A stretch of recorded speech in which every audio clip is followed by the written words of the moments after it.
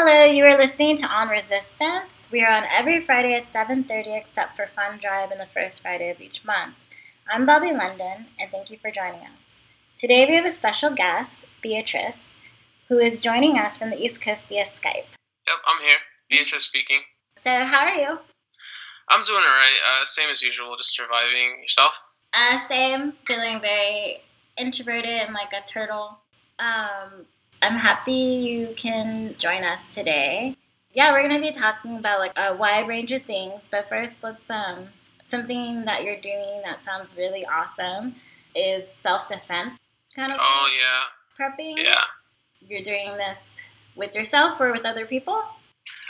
With both. It's a whole learning process for sure for everyone involved, but definitely not just solitary all the time. Do you feel comfortable talking more about it? Oh, yeah, sure. I guess where to start. I guess there have been a lot of self-defense communities back in the Bronx where I grew up that I wasn't really too involved in. A lot of them incorporated martial arts. Since guns aren't really allowed there, knives or anything like that, it was mostly just like martial arts and just survival technique and how to make a dollar, just on the street. But I've decided since a lot of that isn't available in New York City, I've decided to take it upon my own time to create a sort of system where we can get people to legal areas to get familiar with things that they can't do in New York City, such as firearms training. I guess martial arts, there's more space up there, but also like survival techniques such as like weaving, being able to ID certain plants, which I have some experience with from school, things like that. That's like really good for like survival or just... Yeah, it's generalized stuff. I mean, it's with the coming climate, a lot of people are moving. There's going to be like a lot of homelessness and gentrification going on, so it's good to know, especially like when you're like moving south, like where most like, black people are moving right now. It's good to know like what's around you if you need to go out, or if you want to save money, get some chamomile tea or something to calm your nerves down or something. It's all free, outside of nature. So I'm drinking chamomile tea right now. Are you serious? Yeah, it's good stuff. It grows like on sidewalks and stuff. It's everywhere. It's baseball fields and stuff around here. It's good. See, that's one of those things that I think I have growing. Maybe I could take a picture and send it to you.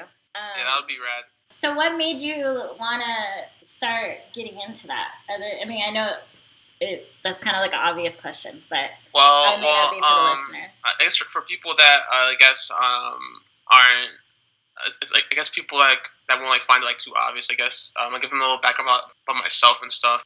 I'm a black transgender woman from third world country Dominica. Recently got hit by hurricanes Maria and Irma. Coming up here was pretty hard for us. Grew up in the South Bronx. It was really hard times economically. Things have changed for us, thankfully. Not for me so much.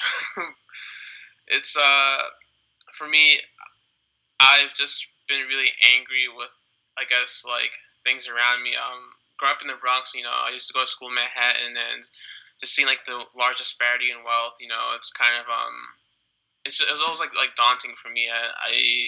At first I thought it was like envy, but then I always wonder like what can I buy with like like all that money anyway. I couldn't like answer that question, so I realized that it was really just like anger at how Manhattan can have all these things that the Bronx can't, basically, and that carried on to like how I think now. Also, the fact that I'm hearing a lot of stories of black people, especially black women, receiving a lot of flack from the left, which is I guess I would say that I'm on the left too, but it's hard because then you have this other front within like like your own team that's like kind of like disparaging against you. They're oppressing you also. So then I just decided to take all of my personal feelings and like my studies and experiences and put into one project that's for black people only, where we can defend ourselves and we can garner our own knowledge where people withhold it from us, or where we have to struggle to get it.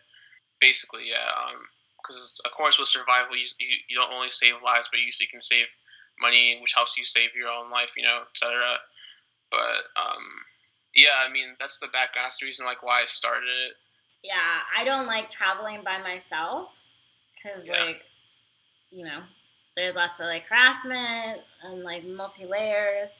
And so what ends up happening is I just don't really travel if it includes me having to travel myself. And so I feel like a more proactive thing would be to do something like self-defense. But yeah. But, well, for people not traveling too, I guess it's another thing. Yeah, you have a point too, because like being in like cities like New York City, again, you aren't able to own rifles and stuff or certain kinds of knives that you can own, like even upstate. But I'm sure that it will come in handy. yeah. Just like knowing that, like, because there's also like one thing that we're utilizing is the slingshot, right? That's awesome. It sounds really childish, right? No, it sounds awesome.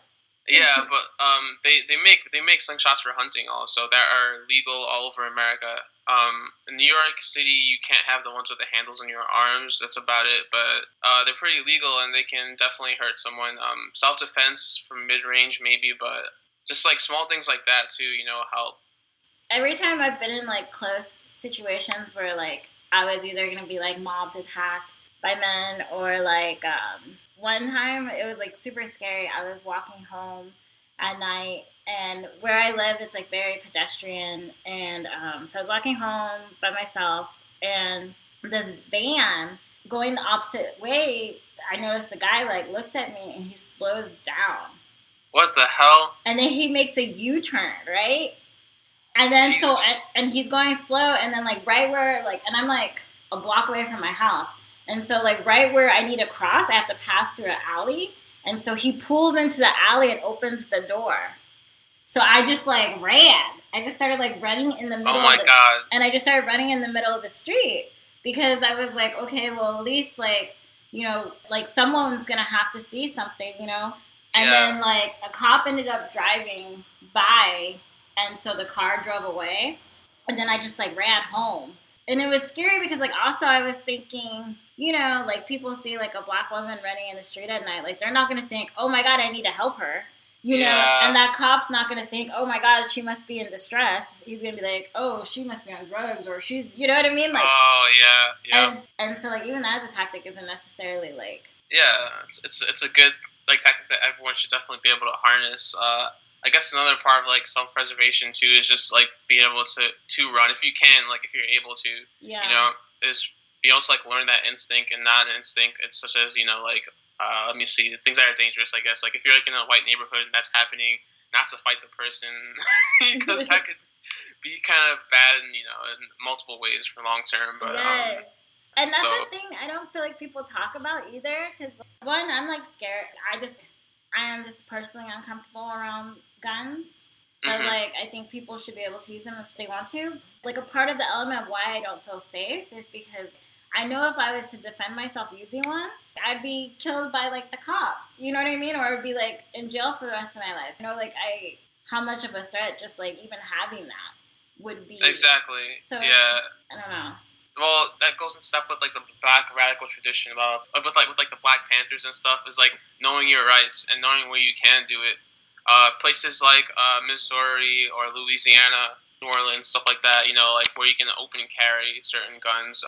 I mean, the rules are completely different from like New York City, where you can't own a rifle at all. So it's all about like knowing your local laws. If you're traveling somewhere, you've got to know like how things will change there and stuff.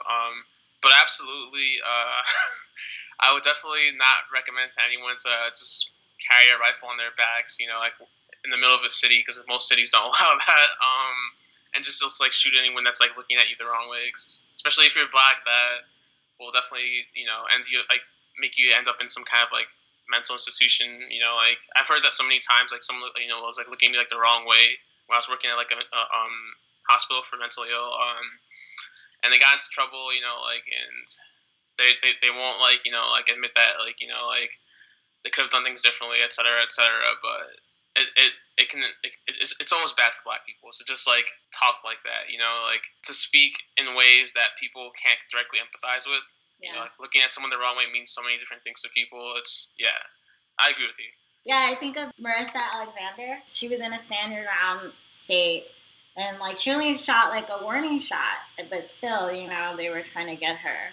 But, and I also think, like, those cases are, like, made also to make us feel like we can't do that. Like, we can't protect ourselves. Like, to also make us feel, like, afraid to have guns and stuff like that. Like, I'm afraid to even say it. Like, you know what I mean? Like, it's so funny. Oh, like, yeah, I know. Even, like, talking about it on a show like this, I'm like, oh, like, you know? But then you have, like, these white people at, like, marches marching with their guns, you know? Or you have, what's that white group? The Redneck Revolt. Where it's like, you know? Where I'm like, oh, yeah, because it's super rad for, like, white people who totally have the right and freedom to carry around guns, to be marching around with guns. Like, I don't care what your politics is. Like, white people with guns is scary. Like, you know, that's never not going to feel scary for me. I know, and for me, like, I've always seen, like, images of, like, the Black Panthers, and it's just been, like, holy crap, like, how do they even do that? But, I mean, it's just, again, like, it comes down to gun culture, which is very obscured from Black people, I guess, because so many of us live in inner cities where these guns aren't allowed, you know, like,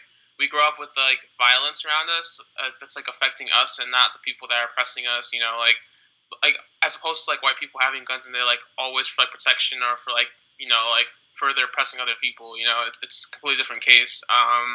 There's also, like, the fact that, like, we aren't raised with a gun culture. It's not really, like, readily available to everyone. In places like New York City, you know, you don't see, like, gun magazines going around. Like, no one's talking about it because barely anyone has any. Yeah. You know, I'm not really sure. Like, I was talking to my sibling the other day, and we were watching these survivalist videos. This guy's making, like, a hut or something, down south, and it's almost like white people, like, replaced, like, all, like, the indigenous people and, like, the freedmen slaves who were, like, out in the wilderness, like, surviving, like replaced them and commodified it, and they have, like, all this knowledge that a lot of people, like, used to have. They don't have it anymore, you know. It's really strange. Yeah. No. Because I could not imagine white people doing this back in the day. It was, you know, like, they hired people like Harriet Tubman to, like, help them, like, during, like, the Civil War, for example, because they didn't have all that knowledge, you know, like. Yeah. I just saw on my feed, like, someone's like, oh, someone invented these, like, new biodegradable bowls, and it's, like, leaves. What? It's like leaf bowls. And someone retweeted, like, you know, white people really do. Yeah, weaving's been around for a really long time. Yeah. You, like, oh, it's so, yeah. It's so much. So, yeah, that's a lot. That's awesome and inspiring that you're doing that. And necessary, definitely. Brought up earlier about feeling, I don't want to put words in your mouth because I don't remember exactly what you said, but, like, threatened or, like, by the white left. Oh, yeah. There's a lot of different stories. I guess we spoke last time about this, like, a while back. But I've just been hearing from a lot of different people who, like, read my articles, online, that I write about these experiences. There's just a wide range of experiences where people are, like, harassed, abused by people, like, on the white left, and it has, like, you know, it's, like, coded racially, or even, like, transphobia, things like that. For me personally, as a Black person, like, you know, from a colonized country, like, you know, like, multiple colonized, like, you know, French and English, I'm obviously very open to, like, reading about my history, you know, like, so books like Settlers by Jay Sakai, Gramsci, type of, like, cultural, like, analysis, like, Marxist analysis, are very, like, appealing to me. So there was a time when this author by the name of Ross Wolf wrote an article, like, you know, telling, it was titled "Don't Bother Reading Settlers," and I was in Antifa at the time, like, in an Antifa chapter we started, and Anti-Fascist News posted it, and I was just like, wait a second, like, is this the Anti-Fascist News I've been following on Facebook for a bit, you know? And I was just like, wait a second, you know, like, this is, like, Black history, like, what's wrong with it? So I read the article, and I was just like, you know, like, there's a lot of tokenizing in it and stuff. But what upset me was, like, Anti-Fascist News was, like, posting, like, this, like, what I call, like, the racist creep, you know.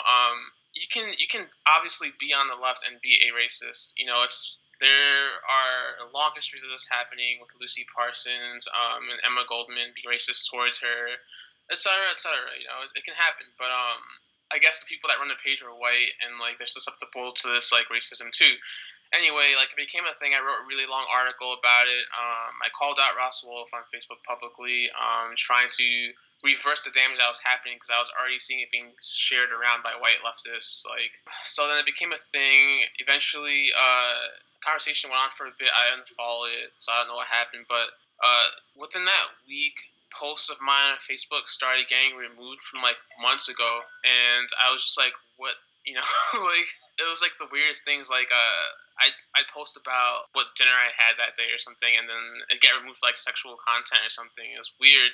And then two people from the call out post tried to add me, and then the next day or maybe 2 days afterwards, I was banned from Facebook for soliciting sexual services, which I'm not a sex worker, and yeah, it was a lot of gaslighting like that, and so yeah, now I'm banned from Facebook for life by facial recognition. So whenever I try to make an account, whenever I try to make an account, it'll ask for my face, and like I was in Vietnam for a bit. I tried it there. Anywhere I go, you know, VPN. I've had friends give me their old accounts from like high school, and like I tried to like log in, and it gets banned automatically. Like, it's the weirdest thing. That's like really creepy. And I feel like if someone looked into like how they're doing it, it would expose an element of tracking that they're doing that isn't public. Because like, yeah, if you're using like VPNs. It was really strange. I got really paranoid. So I just like took a break from it. It was really hard because a lot of my posts are like notes for me. You know, like when I'm writing articles and stuff, I go back and look at them. But yeah, no, it's really strange. Like so like now I can't have a Facebook at all. I lost contact with all the intel I was collecting on the far right. I lost a lot of connections with other activists. I lost connections with financial support, etc., etc. And now what's happening is if any of my articles are mentioned anywhere, there's an excerpt from the thread in which I told Ross Wolf that ARAs are monitoring the conversation and collecting receipts because, you know, like, what's up? ARAs? Oh, anti-racist action chapters. Okay. Because I contacted them, and they were collecting receipts and stuff, and they were just like, oh, so basically I'm being doxxed. I said, I guess so, like, whatever you want to call it. I mean, you're like, I already knew, like, where you lived and stuff. It's like you're pretty, like, popular leftist, you know, like, I don't know why you do this, but your information's out there, like. But I guess, like, yeah, and they're just like, well, I've already been doxxed by Nazis. And I guess they're, like, a white Jewish man, like, cis man, like, and they were just like, well, like, why are you glad that I'm being doxxed by Nazis as a Jewish man? And I was just like, I'm happy you're doxxed because you're a racist, you know? Like, it had nothing to do with, like, you being Jewish or, like, even, like, a leftist. Like, you know, there were plenty of Jewish people there that were in my Antifa that were just like, there are non-white Jews too who would disagree with your racism. You know, like, it's a thing. Especially like Ethiopian Jews, which have been screwed over by white Jews, but that's a whole other story. I'm not gonna get into that. But anyway, yeah, and then like so like they'll just mention that like that I was like anti-Semitic or something. I was just like, holy, it's in the receipt. Like I say because you're a racist, not because you're a Jewish person. And so yeah, that became a thing. Anti-fascist news ended up unpublishing it and stuff like that. But anyway, like there's just a lot of stories like that. Like I have friends that are being harassed by like Maoist organizations because they call out racism in the group, et cetera, et cetera. It just goes on, and like there's so much proof of like Claudia Jones, socialist in I believe New York, wrote something about triple oppression. Like people are writing this stuff because the left isn't being comprehensive enough, you know, and there's a long history behind it, and yeah, that's basically the kind of harassment and abandonment that I'm trying to connect with. So you said before you still identify as a leftist? Yeah, now it's hard for me to call myself a leftist because I don't want to be, like, obviously, like, I don't agree with anything that's even centered towards the right at all, like, but then I found this group, that breaks my heart because, like, all of a sudden they're racist even though I agree with most of their ideology, it's hard to keep calling myself that. Yeah. Without selling my soul, now I don't know what I call myself. I don't know, yeah. Like, for me, at least, when you're black and you end up finding, like, a community that has similar politics as you, at first it's like super exciting because like, yeah, you have people who share your ideas about the world. And then like when you hit that wall, like when you hit that white wall, and then again when you hit that like quote unquote POC wall, like the anti-black wall, you know, you know, and then like the further, depending on like your layers of oppression that you have, the walls you keep hitting, like it could be really sad and disappointing. And then kind of like isolating, which is like for me why I'm over the idea that there's a label that fits me, or even that like just because someone identifies as like something politically means that I'm going to be able to like really trust them, because yeah, a lot of people identify themselves as anti-fascist or anti-authoritarian, but then aren't really like aware of like the way they perpetuate authoritarian style relationships within their own life. Or how they replicate that. And so I think like, I'm sorry. Yeah. Oh, I was just saying, like, it's easy to see, I guess, from the inside, like, when you're a white leftist, like, you can see, like, libertarians and be like, okay, well, they're anti-government, but they're also a capitalist, you know, like, but, like, I don't understand, like, why we can't have that same analysis from a racial point of view where, you know, like, they're communists, they're anti-authoritarian, for example, but they also aren't addressing like the ontological like aspect of things, like the fact that they can reproduce like these systems of like white supremacy that can be existent within any form of like economic structure. You know, it's there too. It's not, I don't know like why it's like only like unique to white ideologies. I feel like they're freaking out even worse than white liberals, especially if you go to like white anarchists, right, which is who they like side-eye like all of the rest of them. They in their head are like, I'm Antifa, or like I'm a white anarchist, like I am so not that, you know. And so like, the hero, exactly, and which has to do with like their own guilt, right, and like them not wanting to confront their internalization. It's like, and I feel like the fear of admitting that, like the fear of admitting our own hypocrisies, and this is for like everyone in different ways, like is what is the danger. Because then if you can't be honest about your stuff, then you're going to not be aware when you're replicating it. And then you're not going to be a safe person for people to confront you about. And then and then you're never going to be confronted about it. And then so what? You're just going to keep like perpetuating it? Like if you really are quote unquote a radical, you really want to get to the root of stuff, then that means like internal deconstruction. And so don't you want people to be able to feel comfortable telling you that like you're making them feel uncomfortable or you're being racist or something like that, instead of just like deflecting and like right, if that's your politics, I don't understand. Yeah, that's like the thing I'm dealing with internally, because like I guess I've been like raised to be like a pretty like selfless person, like to a fault, right? And like for me, like when I found like when I first started doing like Emma Goldman and stuff like that, I was like so like, oh, these people are so like they get it, like they're so nice, you know, and like altruistic and stuff. Even like in the midst of violence, you know, it's all for love and stuff, etc. Yeah. But then you tell someone like, hey, that's you're like stealing my language, and basically we have to keep coming up with new words for AAVE because it becomes something else like by the end of the day. Like then they're just like, well, it's for everybody. Like they don't even consider like, oh, like this person's hurt by something that I did. Like, you know, for me, like it's like the first thing I hear, like, and like I'm not sure if this is like a common thing with like black radicals. Maybe it is, maybe it isn't. But like for me, like it was so much easier for me to do that for white people, like or for like any like non-black people in general than it was for like any white person I've met. You know, like there's always like a critique or a questioning involved. I don't understand like why there's always like a questioning or like a critique whenever like someone like whenever like a black radical like says something, you know, like whenever they bring up something that happened that was hurtful to them or ostracizing, you know, like. But for white people, like, you know, like there's never a question or a critique, you know, it's just like with like, you know, like outside of like, ideological bounds, then no one ever questions it. It's just, you know, it just is law already. Like it's frustrating that so much space is given to them by non-black people, by black people. It's like being like empaths, right? And I feel like black women are just like, we tend to be very like empathic, and I think part of that is. Like, I have a theory behind it, I won't get into it too much, but just that, like, it's part of, like, a coping, because we need to be able to, like, fill people out and read this space for, like, a safety reason. And so that makes us really in tune to other people's emotions and how they like interact and words they use. Like if someone who I care about, or even didn't even care about, but if someone told me like, hey, you said something that in my opinion was ignorant and it really hurt me, then like I would be like, oh, whoa, let me reflect on that. I'm sorry, and like deconstruct what made me feel like I could say that. You know, Yeah. like yeah, it's a very cultural like what do you call it? Self-crit and crit like culture. You know, like what like the white malice will like advocate but never do right.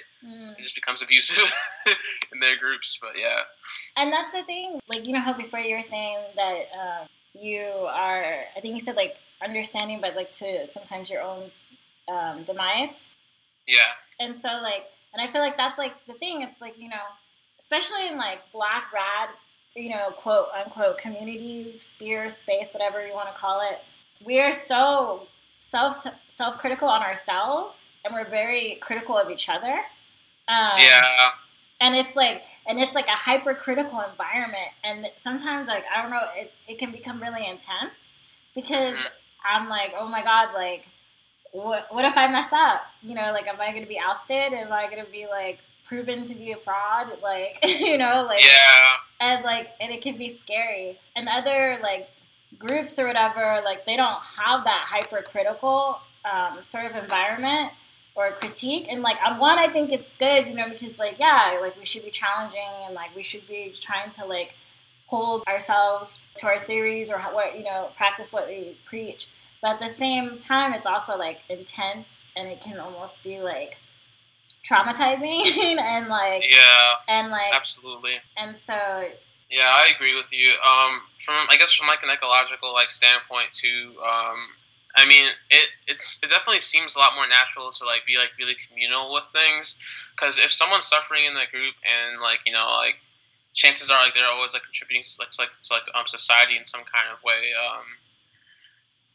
It's not beneficial for the society to just let that person kind of like you know rot or die away or you know be in pain, because like eventually like it'll come up you know like within the society like it'll show its like its head, you know, it'll rear its ugly head, like whatever you want to use to describe that, but like it always comes up. I guess because also we're living like a really like individualistic society too.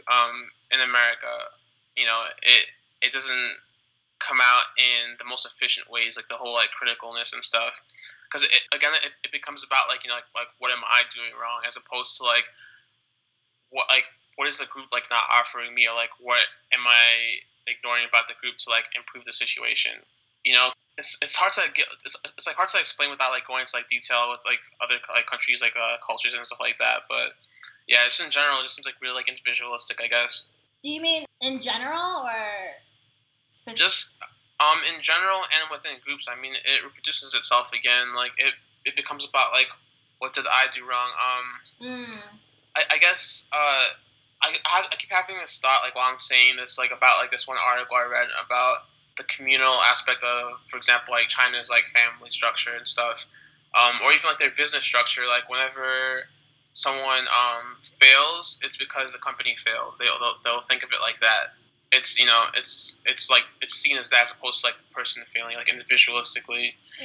Yeah, I feel like that would be more helpful to look at for like a lot of things, you know, instead of like I don't know, like whenever someone does something or like something happens, like I try to look at like, well, what's the structural thing that's like enforcing this, you know, like why does like rape culture exist? Because we don't have a culture of consent in any way. You know, that's a whole another thing too. Like we live in a violent society, and so like everything we do with each other, it's like hurt people. Yeah. And so like it's just this toxic environment. And I feel like if we were to begin to look at things more communally and structurally, then maybe we could like start addressing it. But then that's when my despair kicks in, and it's like, no, we can't. No, I think it just takes a lot of work. Honestly, I've just taken an approach of not like asking radicals for white radicals for anything anymore. Not trying to change their minds.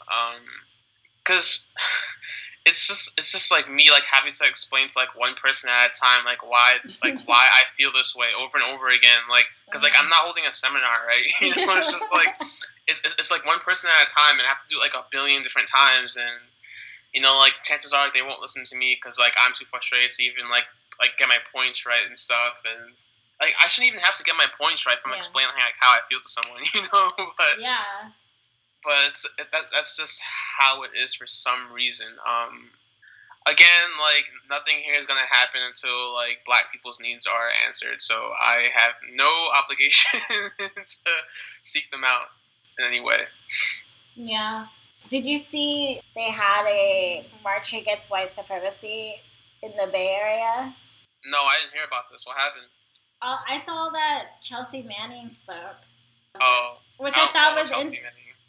Which I thought was like interesting that like I don't know, have like a white person speak at like a march against white supremacy, but like I didn't really see too much about it. As soon as I heard it, I was like, it's gonna be mostly white people. Yeah. And it's funny because like I had like joked about wanting to do joked halfway serious, or actually for the radio joked about wanting to do like a march against white supremacy, but make it where white people couldn't be there and have it on like Columbus Day or something. And like, and just like, like that would have been cool or something. Yeah. But like, like it's just like white people have co-opted the fight against white supremacy. I know. That's I see a lot of talk about co-optation, and it's been happening for so long. I do not think it's possible to avoid it. But I do think we should start organizing around co-optation. It's always like subverted. Like again, like the language I like to use is like white supremacy will reproduce itself. It kind of like fractalizes upon itself. Like kind of like those Russian dolls. It's like over and over again, but the way to do it is to outdo it.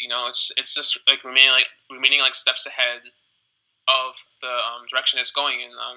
I mean, like decolonizing, like that whole like word has been like co-opted multiple times, and again like this year by this guy who wrote Decolonizing Dialectics.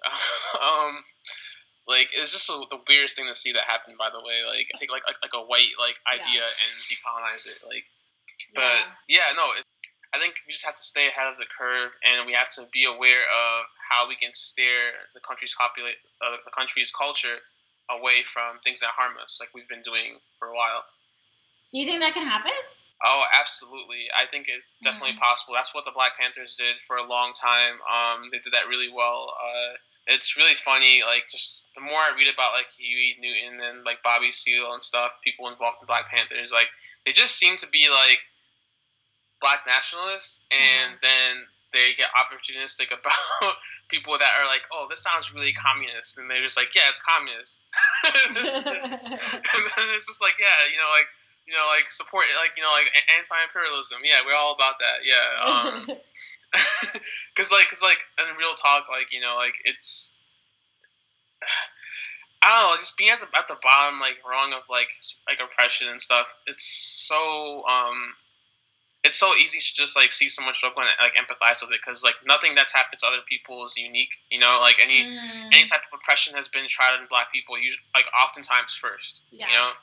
So it's just easy to empathize, and it's easy to just be like, like we need equal rights. Like, but like in real talk, it's just for Black people. So I mean, like, they had a good control of like where things were going. They took hold of like the new left, Marxists, internationally. They're invited by entire Chinese bureaucracies to come visit. And again, like a lot of it is political theater, but I think that's a strong suit we ought to like adopt. When people are studying like politics and theory and stuff, a lot of times one of the most ignored like facets of political like theory is like propaganda and how it works. Propaganda is really important. Also, political theater is really important. I guess it's not even like a social cloud thing because it's not individualistic, but we've been doing it for so long. Like, just it's so it's sad to see like for example like the whole like knee down thing like get co-opted, but like we had power over that, you know, like so we should be able to take it into a new direction that benefits us as opposed to just like sitting there and abandoning it. Like what happens next, you know? It's I guess like it takes like a lot of like tactical like thought to. Yeah, I'm interested to hear more like what you consider political theater. But but like yeah, like I agree that like we kind of like give up too easily. Like the resistance now it's become like a joke, right? Everyone's like, oh, hashtag the resistance. Like yeah, Hillary Clinton, thank you for that. Yeah, and it's like, you know, I've done it too, and it's like, and I think, you know, too often we let them take words or we let them take like tactics or whatever. And like what's happening now with the fight against white supremacy, like yeah, that's totally been co-opted by white people, and they're like trying to like show that they're not the bad whites. And for me, when the conflict happens, I'm like, why it makes it hard. Like there's no unity or unified front when it comes to like, well, what are we co-opting it back to? You know, like yeah. So it's like okay, like you could take like the knee and be like, okay, yeah, like the knee has now been co-opted to mean like, well, I don't know, whatever BS the NFL's marketing it to be. But like even before, like I would say that like when Colin Kaepernick like first took the knee, that was a part of co-optation, right? Because you know like him kneeling is like cool, but like at my point, like it also was like watered down, and so it set the stage for further watering down of like celebrities and football players and athletes. So like yeah, like and before then you have the co-optation of like BLM and the co-optation of like Ferguson, and just like layers of co-optation, you know. These protests, oftentimes like performative, like have their uses. The whole knee down thing is a protest, right? Protests are usually used to, I guess, spread awareness of like a cause of some sort, right? However, they don't usually like acquire like material gain unless like there's an insurrection involved or like something is held like hostage, you know, like or there's like some kind of like forced like direct trade. Like it takes like a lot of protests for things to like get down. They're usually like very reformist in that way. You know, like it's like the extreme of like, you know, like I'm gonna get all these people like I'm gonna get like all my disciples, you know, abused on like live TV to like get a point across, like, you know, like non-violence, like MLK style. But I think that like again, like it has a use because like if Colin Kaepernick was like suddenly like, well, if police brutality isn't addressed and y'all make it about like free speech or something, then y'all are missing the point. He has to speak out more about that, but he also has to like say, you know what, like because of this, I'm gonna do this next. And if you guys see this as like any person that kneels like this is supporting my cause, then like, and then at that point, like once you like do that, you basically like declare yourself the vanguard of some sort of some kind of movement, like regardless of whether you're like anarchist or like Marxist-Leninist, etc. Like people, like you can still claim yourself as like the vanguard of something, or like the forerunner or forefront or the front of a movement, you know. And in that way, basically you can claim, I guess it's weird. It's kind of like you claim like a reverse solidarity upon yourself once you do that. Like for example, like I'm gonna bring the BPP again. Like I'm sorry, but like the most recent example I could think of this, like they started off with like, you know, like following the police and stuff like that, and like make sure like basically they're doing like the whole like police the thing.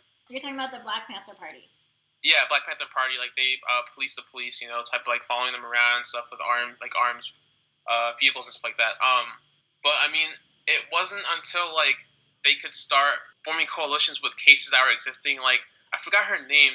There was a family whose son was killed by the cops. He like jumped over a fence or something, and he got killed because like apparently like he was trying to break in somewhere, and then like the Black Panthers like accompanied like the mother and I think the family to court with like guns and stuff like that, you know, and then like they associated their cause with like a very it almost taken like a very like hyper like protest like atmosphere where they exposed like what their next step was, which would be like an armed struggle. or like an arm's like defense because of like something that everyone can already empathize with in a way. I guess like one way that's described oftentimes like in like the leftist atmosphere is a protracted war, people's war, where they like there's like a lot of like propaganda, like there's like a propaganda front usually where like they'll do like actions involving violence in order to inspire people to join it. Like things like that are very important. But like you said earlier, it's hard to do that stuff with like liberal activities such as like kneeling down and stuff like that because I don't think he's the first to do that, honestly. And I'm pretty sure the NFL has been protesting like racial violence for a really long time. So I mean, like he's not the first to do that. But like again, like it, these things have to be really thought out, and like there have to be like multiple plans into the future. You know, like you have to be steps ahead. It can't just be like I'm angry, I'm gonna do this one time and like end it here.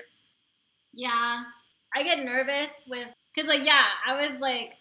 I agree with you. Like, I was thinking, like, you know, he's going to have to, like, speak out now, right? Like, if he's really about it, he needs to call out that basically, like, it's being watered down and, like, and re-bring it back to why he originally did it. And then also, and then, like, hopefully, like, you know, like, further that analysis.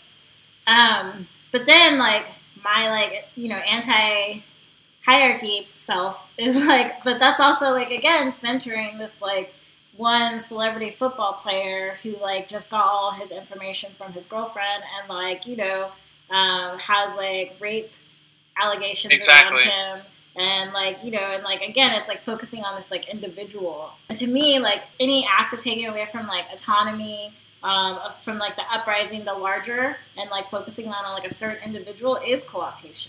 Like, is how, like, the state and, like, all of them, like, try to, like, control the movement or the quote-unquote movement or the narrative. And so, like, I'm sorry. Yeah, you're, like, absolutely right about that.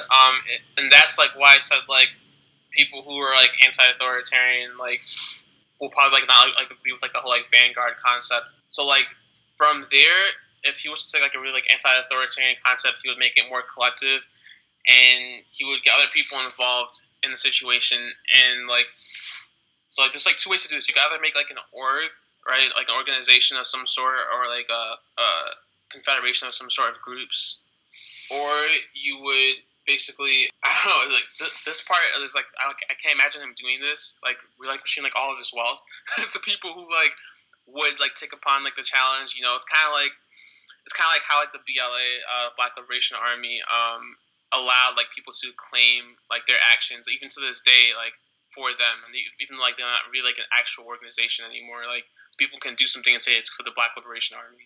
You know, like it's kind of like that, and it becomes like really horizontal in that way. Yeah. And autonomous. Yeah.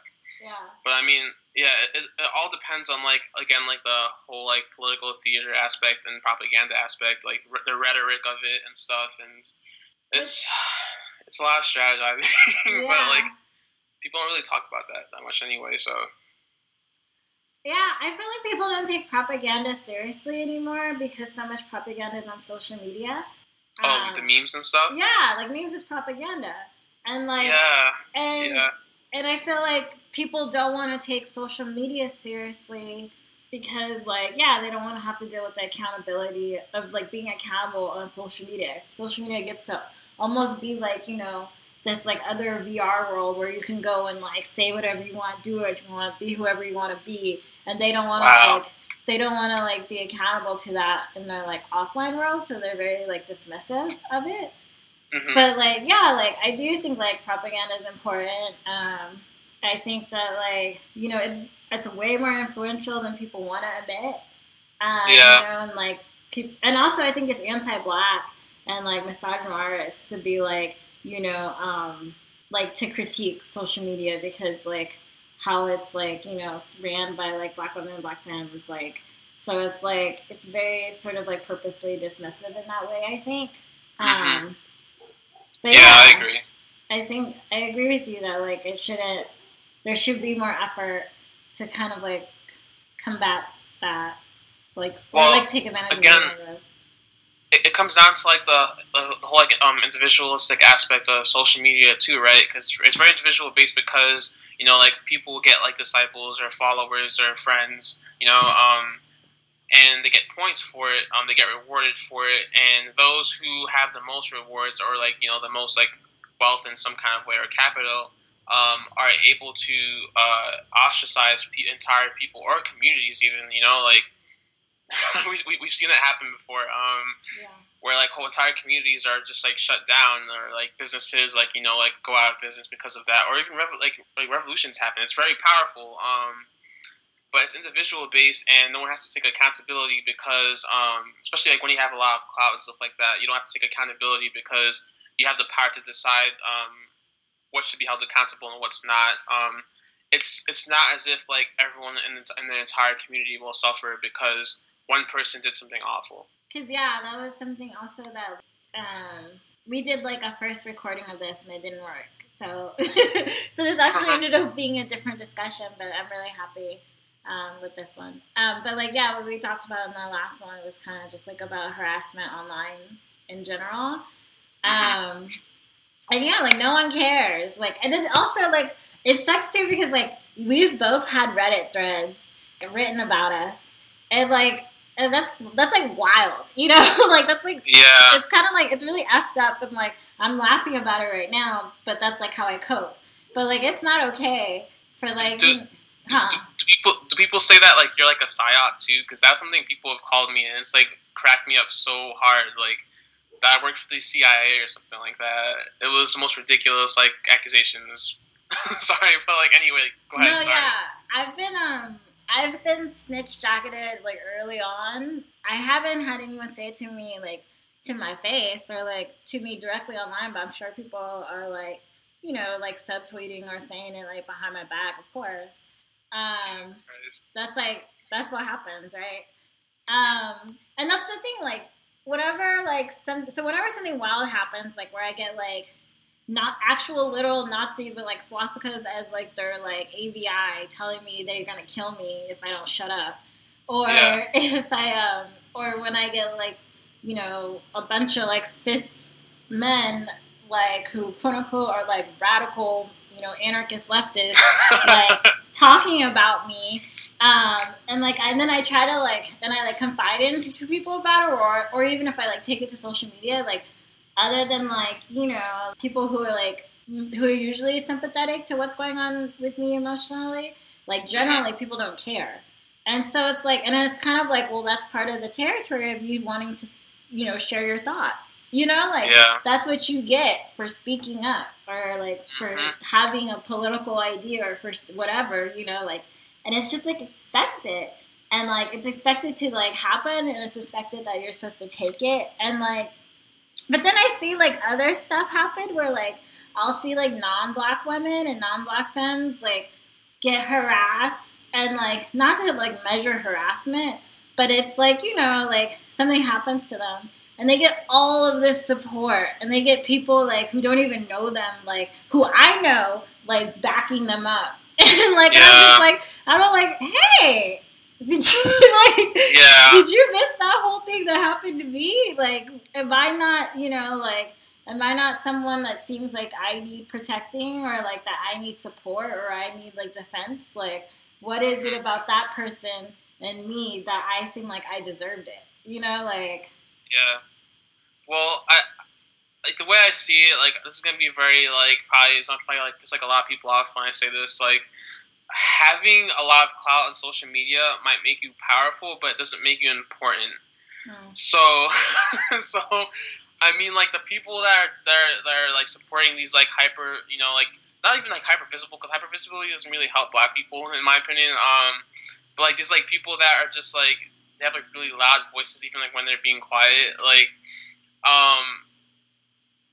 they aren't gonna save your life because they have all this social clout. It's a way of making them seem like they're on a pedestal. Like you see all these numbers, like large, like like price tags essentially attached to their names, like blue checks, like pages, fan pages, and stuff like that. Like Wikipedia pages even. Like and use all some things like you think that you can't talk crap about this person. You can't. Like, you have to like support this person like if they agree with you on certain topics. Like it's not true. I've met people that have really high clout before, like on the street, and they're completely normal people. It's just, even like when I was like really hyper visible on Facebook, I had like a lot of attention and stuff. I was, like at some points I was homeless during that time. I was just on my phone, like, you know. Yeah. So I think that that's one of the things people don't consider when they start giving attention to like people that have suffered less. You said that you said something about like measuring like harassment and stuff like that. I think that's totally valid. Whether like you want to or not, I think that it's completely fine with measuring harassment because some people like will suffer harassment that's a lot more I guess potent than other people's harassment and stuff like that. So I think it's completely fine. But like when it comes down to like an oppressed group being susceptible to this for generations at a time, more so than any other person, like to the point where like they have like the impetus for like any kind of like oppression that can exist. And individual within that group is suffering, and they still like receive the ramifications like of that oppression. Like they still like receive some kind of like microcosmic like event where like they receive like less attention for it. I think that says a lot about the community itself. Still, either way, like even if it's just like less oppression, it still says like a lot about it. Like it's just constantly like reproducing itself over and over again, like white supremacy, just like in any kind of like ecology, whether it's small or large, like just that Black people will like have like less of this or like more pain and suffering. It sucks. Yeah. It does. It sucks. Yeah. I went on like a whole rant there. Sorry. No. It's a lot about social capital. No, yeah. I want to eventually like try to get people on. It'd be cool to have you on because you've been talking a lot about it. Social capital, because I know there's like lots of different views on it. And I'm really worried, like, because the way I talk about it I come at it from like a really like brand point of view where people create these like really like like vacuumed in like brands for themselves. Like for me, like whenever I have an account and I reach like over 350 followers, I'll create another account, and that account will be solely like retweeting things from other people. But even still, like I have control over like what I retweet. So like it's really making me like reconsider like if social media is like even a way to enact any kind of like accountability from an entire community of people, or even like on an individual basis. And like one more thing, like this is like kind of like I like a little like history thing, I guess. Like the whole like social media and like virtual space like thing, it comes at a time where America has like been like almost this like really like long like fascistic like road towards like pure fascism like since like the 90s, like when like in New York City, for example, New York City was like going to like crap, like there was a radical like uprising between people like Black Panthers and stuff like that, like even it showed in music and stuff like that like throughout the 80s, right? And all of a sudden like you look at New York City and it's just like trash everywhere, like it's just horrible, and you think that it would get worse, but instead like people like Donald Trump started buying land and they started like bringing rich people back. Now Midtown is like rich again. People aren't leaving New York City unless they're poor, stuff like that. And now that CEO that bought all that land is our president. Wow. So like now we have like the complete closure between CEO and president, and we're like definitely like accelerating towards like fascist state. But during that time from the 80s, like virtual worlds were being developed, like AI was being developed, like therapy was being developed, CBT and stuff like that. And we get this constant, just like you can be safe in your own shell. Like, you don't have to go anywhere else. You don't have to worry about anyone else. And like, CBT, if you've been to like a therapy session before, they ask you things like, how are you feeling? And like, they'll tell them, and they'll basically repeat it back to you, like, oh, so you feel good today? Like the whole session will just be like that. I've been to therapy for like 2 years. What's CBT? Like, and like, sorry. What's CBT? Yeah, cognitive behavioral therapy. Yeah, no, it's CBT. And I've counseled people too while I was working at a mental illness center. But anyway, it's just like all these things are being like concentrated, kind of, and like built upon during these times where you're like on this road towards like fascism, and yeah, I mean, like it's just reproducing itself. Now we have like startup companies that are kind of like self-reproducing in ways, and like they're like taking over like people's lives, literally, with like Facebook and stuff like that. Like I literally can't talk to my family because I don't have Facebook in the same way, at least. Yeah. I lost contact with like all like my sisters and like siblings and like Antifa and stuff like that. I have no way to contact them. I had a lot of intel that was useful to the left that was lost. A lot of intel, and I'm really upset because I was close to finding some things out about Nazis. But and it all comes down to because like someone didn't agree with me and they had a lot of power over the the ecosystem I was in. I bet you if you look at like the statistics, because like I'm locked out of my Facebook too, and it sucks because like I want it deleted, like, completely, or I want to at least have access to it so I can, like, delete pictures from it or whatever. But to be able to do that, I would have to, like, take a picture of myself holding, like, a security number or give them my government ID, and I'm like, I'm not going to do neither. Like, Oh, yeah. I have to do that so many times. It's scary, isn't it? Yeah, because I'm like, well, now I'm confirming this is me using this account, like, with basically the government. Like, I'm not going to do that. And so... And so, yeah, like, but I wonder if you looked at, like, statistics of how many people are locked out of their account because of Facebook are black, and then how many are, like, trans, and then, wasn't there, like a whole, like, Politburo article about how they treat black men as opposed to white people? Was that the one where they did, like, a, like, internal Facebook survey was released or something like that? It was screenshots from someone who was being trained to work for Facebook. Yeah. They took it on their phone and like they like did some kind of like investigative journalism type like deep network type stuff, and like they found out that like as part of their training. Not surprising at all. So I mean, like Marx, even though like I don't like Marx for his racist comments, I will say that he Lenin too, I guess, like, or anyone for that matter, had really accurate like representations of how fascism, has risen and will rise. Because even with like this Facebook thing that has control over like so much like access to things like entertainment or like livelihood in general, it's still like collaborating with the government to make sure that we are like people, like who we are, like. So like it's like another like microcosm of government and CEO joining hands and coming closer together. Yeah, it's another thing.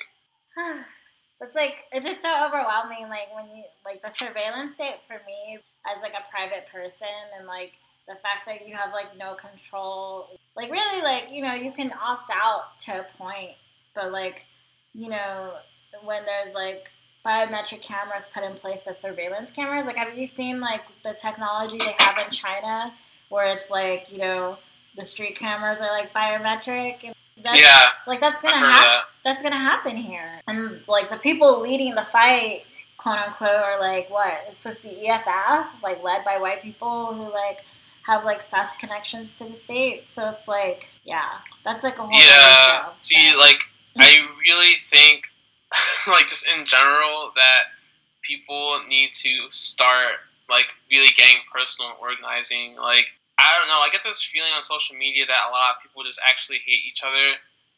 So I can't really see like a revolution happening anytime soon because like they just hate each other. But I think that people really need to start considering like these sci-fi movies we've watched as kids, where like all the rebels, like, with their faces painted, like, where the cameras can't recognize them because they have all kinds of weird shit on their face, SHIT on their face. I think that we need to start considering that as our only choice, because it's starting to look like that dystopian. Like, I went to New York City, and there was, like, I opened my car windows in the Bronx, and a bunch of, like, black pieces of, like, trash bags flew into my car, and I was like, I was like, it wasn't this dirty when I was a kid, but it was pretty dirty. But it was just like bad, and like there's like garbage everywhere. There's like a giant church like hurling over St. Mark's, like in the midst of like all these like strip clubs and like tarot reading places. And I'm just like, what is going on? Like all we're missing is like gigantic neon lights and like flying cars. Right? We won't get the flying cars. We'll get the like robot, operated cars that will take you straight to jail. Oh, like it's becoming completely like Blade Runner. Meanwhile, Blade Runner is coming out, and everyone's excited to watch it and like not learn a single thing from it. Yeah. But whatever. That's what I always thought whenever I heard of like stuff of like, did you not watch Terminator? Like, like this is Skynet. Like what? Like it's like these movies. Like how are we just like how are people like not terrified of AI and what could happen and like. So right now, like the leading producer, I guess, like I should say, like in terms of like development in AI, is Russia. So I mean, like, also China has got its hands on some really good AI development recently. I forgot what it was called. But I work rideshare, and I picked up 3 different groups of people from a military base nearby. And they all, because I try like to intel for myself. It's just like a habit now at this point. Like, I ask them certain questions, and like I asked them about like oh, so where are most of your students going to? Like where are most of the recruits going to? And like most of them are IT right now. And like the first time I heard that, I was like, it didn't bother me because I didn't like do like a correlation. But like after doing research, like cyber terrorism is becoming like a real like thing. Like it's on Mr. Robot, and like I had finished watching the entire show before I like heard the stuff from like people from the military. Before I heard about like books like how the U.S. will fall, or like I forgot what it's called. There's like this book that some Chinese high-ranking officials like wrote in the military wrote about like how like I think it's called like unrestricted warfare or something like that. You can look it up, but like about like how like the U.S. will fall because of like China's like multi-fronted like warfare against them, including like cyber terrorism. And including colonialism, basically, so I like outdo them. It's just like the funniest thing, but like no, it's just no, it's a lot of it is going towards like cyber stuff. And then I mentioned Mr. Robot because like the person that took down the U.S. is in China. Like they have like this really amazing hacker. Her name is White Rose, transgender Chinese hacker. Who took down the U.S. basically, pretty much like led that front, and they're in China. And like what happens in the show, like not to ruin it, like is like basically like the U.S. like loses control of like its entire stock market, and now everyone's like living like in shacks, like super like Occupy style. Like it's like this stuff like happens in sci-fi. It's been happening for decades now. It's just that I guess it's not accessible to people. Sci-fi people have like a lot of like, negative connotations with it, but also like people like aren't reading it from like a very analytical and deconstructionist point of view either. So yeah, I have a hard time watching dystopic stuff because I feel like my life is like one big dystopia. So like I don't need to like watch it on TV,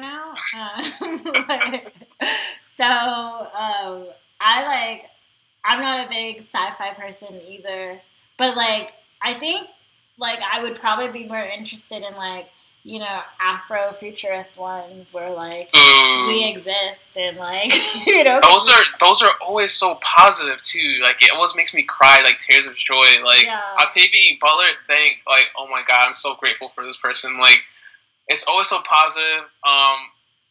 And again, like a lot of those themes comes with like survival and going to space. Sometimes like I'm not sure about that. I feel like that's going to be really hard. I think that has to do with like a lot of like DIY like AI type stuff, but and programming. But I mean like I agree with you. And for dystopia too and like sci-fi things, they usually like there's a lot of like amenities that Black people don't have, and they'll watch it and be like, this really is kind of nice. Like I've watched like dystopian like movies and be like, I wish I had like a way to just get food like delivered to me instead of having to starve or like not being able to afford food, like having food like everywhere available, like freeze dried, not expired, things like that. Yeah. I'm not sure like if you want to like would like want to include this too. Like so a lot of like the ideas I got about like fascism and stuff like that, and like a lot of history I learned from like a movie called Hypernormalization that aired on BBC. I haven't really found anyone who's watched it. I don't know why. But it's it came out before Trump was elected president, and it had a lot to do with Trump. It was the strangest thing. Like, they also go into like the Russia thing. I don't know. It's like all about Russia and Trump, even though he wasn't elected yet. And I don't think it came out like when the whole scandal came out either.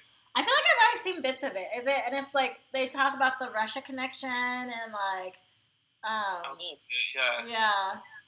Yeah, they get into detail with Russia though, and like how like it's like a post-political world and stuff there, which is like really scary, right? Because like no one knows how to deal with that at this point. Like, I'm not really sure like what that feels like, other than like surreal. But they link it with like the USSR and like how like everyone was involved in propaganda, because like the whole idea is like it's the people's like government, like so everyone's involved in the propaganda and making sure everything looks fine and stuff.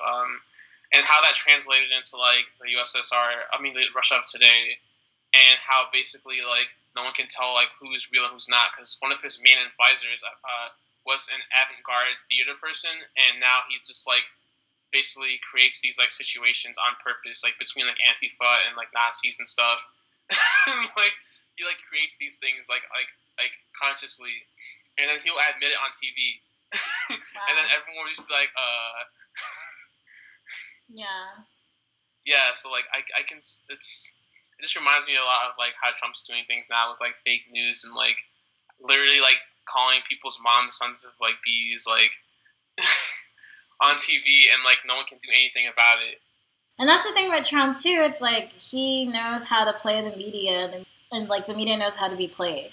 Like it's like a game they're playing with each other, because like it gives them clicks, it gets them ratings, and it's like it's all distractions, and like, but then everything's a distraction. I feel like if I were in that movie The Shining, that scene like where the main character, that dude, it was a woman, I think, walks into like that one room and there's like a rabbit giving head service to like someone or something, like some weird scene like that. I feel like in that room it would just be CNN and Trump. Like I feel like there's like some like definitely some kind of like thing going on, because you're right about that. Like they're making so much money off of all these news. They just repeat the same things over and over again about Trump. Yeah, it's I think that also like Antifa and stuff like that like benefits from like not really going into that detail, because like if they aren't like talking about like let's see, how can I put this into the right words? Like if they're not talking about for example, like how they're benefiting from all these Trump actions that are happening, stuff like that, in terms of like building like a mass movement, which I'm sure they're trying to do. Like they're not talking about like how they're building a mass movement based off like all these like altercations with Trump and stuff like that.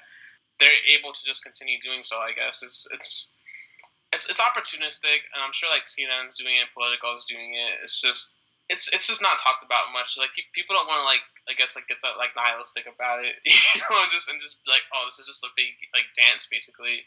Yeah. It's like all it is, really, just like dancing. It is, because it's like there's real stuff happening. Like there's like complete, like countries and islands that have like been destroyed, and like no, like where are like these like journalists who want to report on like whatever Trump's tweeting, like. Where is, like, the pressure on, like, why aren't you doing anything, or, like, what is being done, or, like, what is, like, what does Houston look like now?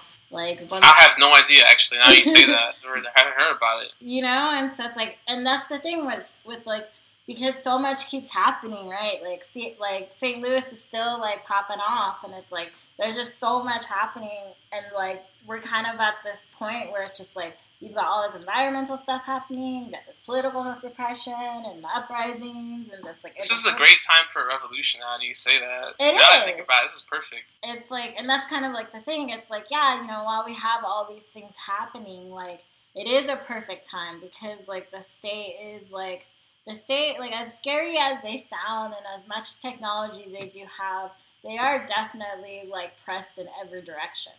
And so, like... They're also fighting a war in the Middle East at the same time. Yeah, that's what I'm saying. Like, they can't... I don't know why Trump is trying to, like, talk ish to, like, North Korea, because it's like, you can barely do the ones you're already doing. Like, what are you talking about? Like, I was watching Olympus Has Fallen. Mm-hmm. And, like, if anyone has seen that movie, it's just basically, like, North Korea, like, takes down the American government. And like they do it like the White House. And I was thinking, I was like, because the whole time I'm like, you know, I'm one of those people that like yell at the screen. And so like, and so I'm like, well, you know, like you guys don't have any troops because you have them all over the freaking, you know, you have them everywhere else. And that's the thing. It's like if anything was to happen, like they don't have enough military. And, like, the military they do have, like, isn't being, like, supported after. So they're also, like, FU. So then they're going to have to depend on the police. But there's not that many police. And then so you also have the domestic front. And then you have, you know what I mean? There's just so much where it's like, yeah, like, it is a ripe time for revolution. And, like, that's why, for me, the focus has to be on creating autonomous communities. Because it's like, people can't even proactively think about how to, like, you know, how to strike. Because their immediate life of just trying to, like, figure out how they're going to have housing and food is also, like, so pressured. So it's like, so until we really deal with that immediate of, like, you know, people not having to pay rent and worry about how they're going to have food, it's going to make the latter, like, really hard. So, like, that's a big part of, like, the whole, like, self-defense thing, too. I wasn't going to go into too much detail with, like, the plans, like, but I guess we can, like, look forward to things like doing, like, defense work for organizations that need it when they're, like, far-right rise. Because these things are going to be building. They're already building. They're going to get worse over time. Like, like what we've seen so far is the beginning, honestly. It'll get worse. And I'm thinking things like being able to squat in places, kind of bringing the radical tradition of, like, England and Greece to America through those radical activities. Because self-defense, right, like, if you consider the fact that America is under a constant state of counter-revolution, especially within the Black community, everything that's built up is set up to not only counter their revolution, but also to, like, degenerate the Black community. Anything that we do to survive is self-defense, and including, like, you know, housing and stuff like that. I think it's really important, and also, like, not to backtrack again, but mention, like, Afrofuturism. Like, a lot of, like, Octavia Butler's work is about, like, survival, like, whether it's aliens or, like, the fascist government that happened to say the same thing that Trump said, you know, like, make America great again. Like, it's a lot about survival. I like the idea of looking at self-defense, like, in the context of, like, you know, figuring out your own housing and stuff like that, and it's also, like, you also need actual literal self-defense to be able to, like, keep your housing, like, if you take it. Because, the repression that will come. Yeah, it's definitely, like, really comprehensive. It's, the cool thing about it, too, is that it's really, white people can't really claim that. I mean, I guess they could. I could see them co-opting that movement. They can co-opt anything. I know. They definitely have to the point of, like Black Power, you know, like White Panther, like, pamphlets. Sigh. How do you feel about wrapping it up? I'm completely fine with that. Great. Well, thank you so much.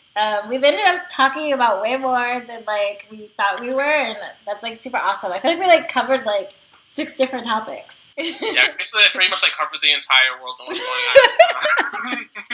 Awesome. Yeah, so yeah, definitely. Until next time, we'd love to have you on the show again. Thank you. I'm glad to be on the show anytime, for sure. Alright, well, you've been listening to On Resistance. We're on every Friday except for the first Friday. You can listen to the full version of the show on www.soundcloud.com/on-resistance. Thank you, Beatrice, for being on, and we'll see you next week. Bye. Bye-bye.